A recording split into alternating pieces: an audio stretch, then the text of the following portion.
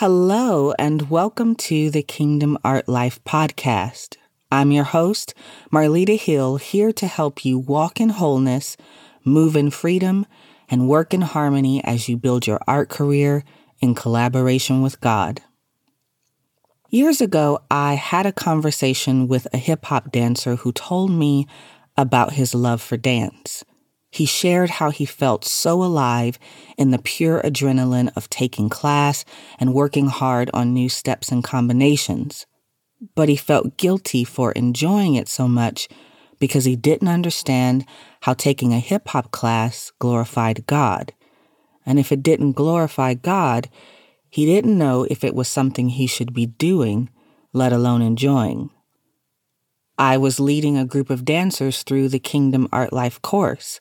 And throughout our discussion, I noticed this preoccupation with usefulness.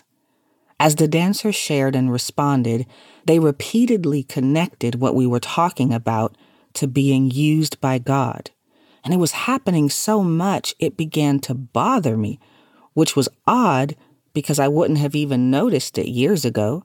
And I wouldn't have noticed it because I, too, was always focused on being used. But God has shown me some things, and the fixation on usefulness bothers me now.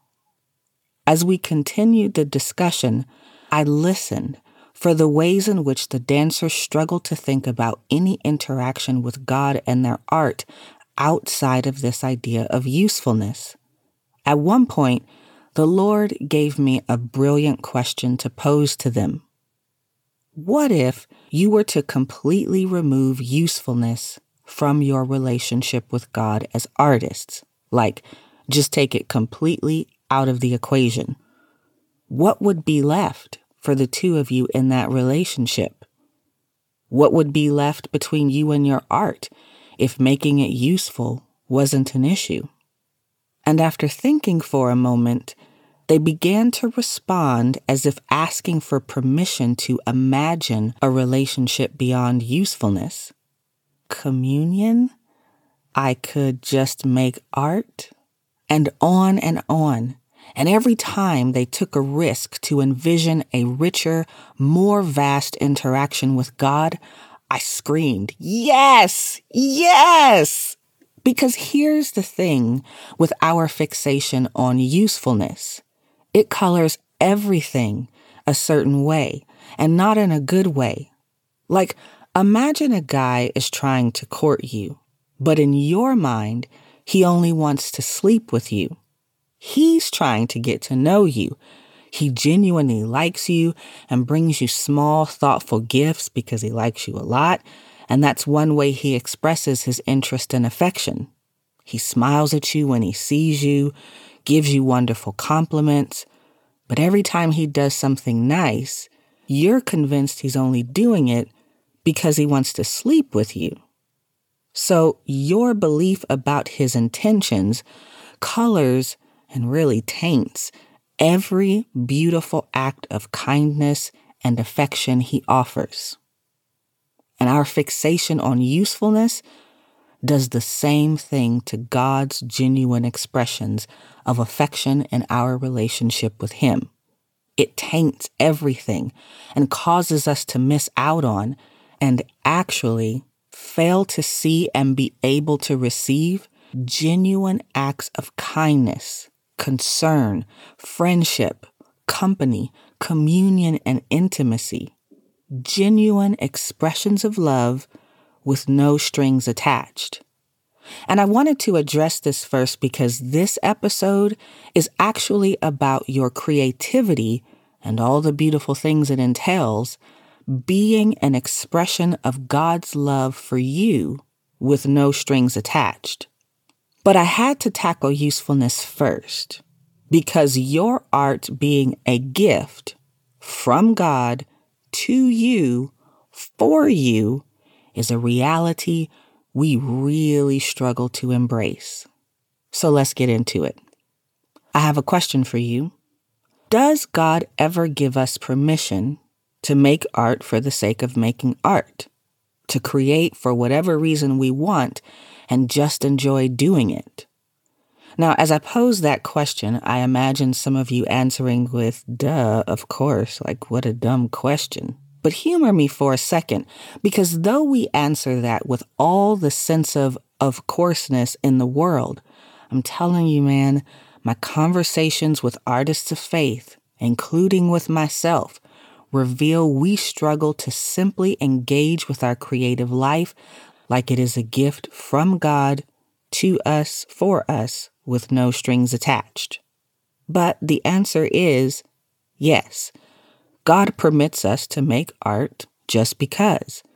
He not only permits us to, He wants us to. When we think about our creative gifts, we imagine them as a tool attached to a list of tasks that we need to use our tool to complete. And I can imagine some of you feel like you don't see your art like this, but deeper conversation betrays you, my friend. Now, what if, instead of imagining your creative gift as a tool with a to-do list attached, you envisioned it as a gift, beautifully and ornately wrapped, presented to you by the one who loves you to enjoy as you wish? As I prepared for this episode, the Lord led me to Ecclesiastes. In this book, we journey with the writer as he's reasoning through different things about life. What's vanity? What's not vanity? What's really worth it? What do things really come down to? And throughout his reasoning, he comes to several conclusions and realizations. One of those is in Ecclesiastes 5, verses 18 through 20. And I'm reading the Amplified Version. Behold, here is what I have seen to be good and fitting, to eat and drink, and to find enjoyment in all the labor in which one labors under the sun during the few days of his life which God gives him. For this, eating, drinking, and finding enjoyment in the things he does, this is his allotted reward. Also, every man to whom God has given riches and possessions, which our creativity is a rich treasure, God has also given the power and ability to enjoy them and to receive this as his allotted portion and to rejoice in his labor. This, the power and ability to enjoy it, is the gift of God to him. For he, the man who embraces this gift, will not often consider the troubled days of his life, because God keeps him occupied and focused on the joy of his heart, and the tranquility of God indwells him. I mean, come on, y'all. What else is there to say? 1 Timothy 6:17 tells us that God gives us richly all things to enjoy. The Amplified Version says God richly and ceaselessly provides us with everything for our enjoyment. Now, I feel safe in saying that all things and everything would include your creative life.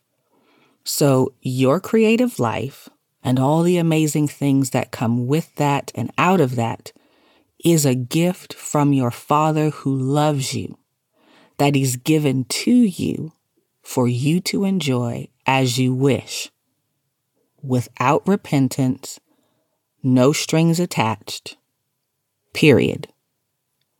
And I'm going to pause for a moment because I need you to just let that sink in and take root in your heart.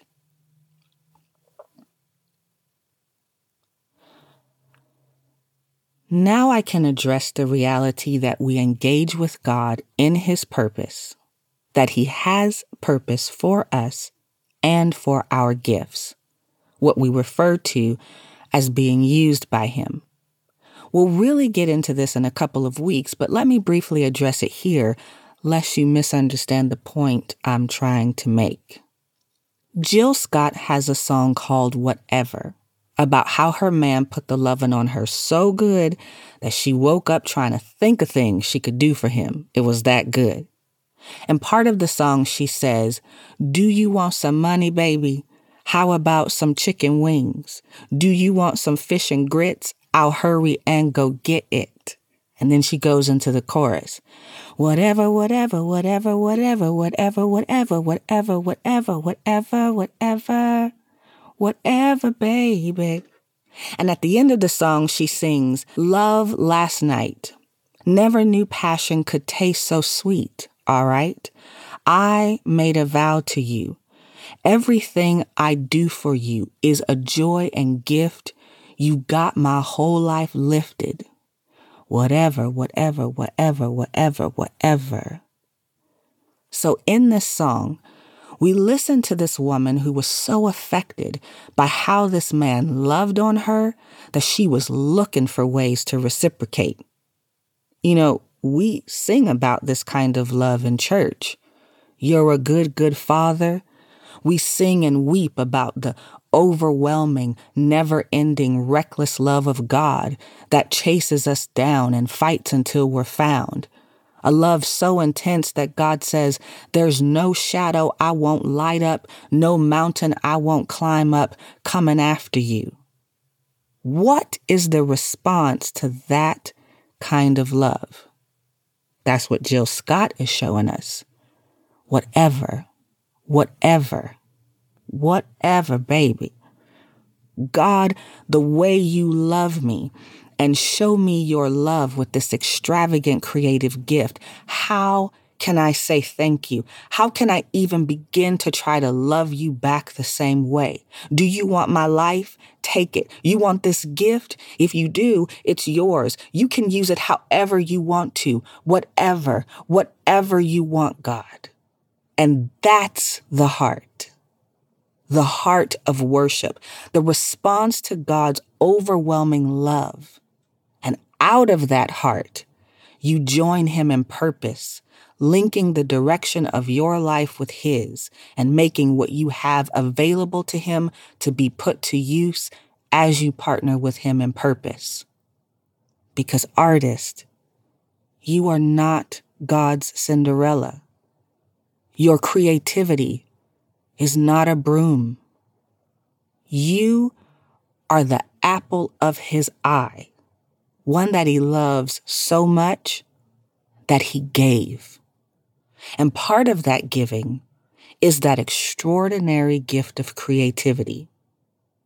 Your art and all it entails is a gift from your Father who loves you, that he's given to you for you to enjoy as you wish, without repentance, no strings attached, period.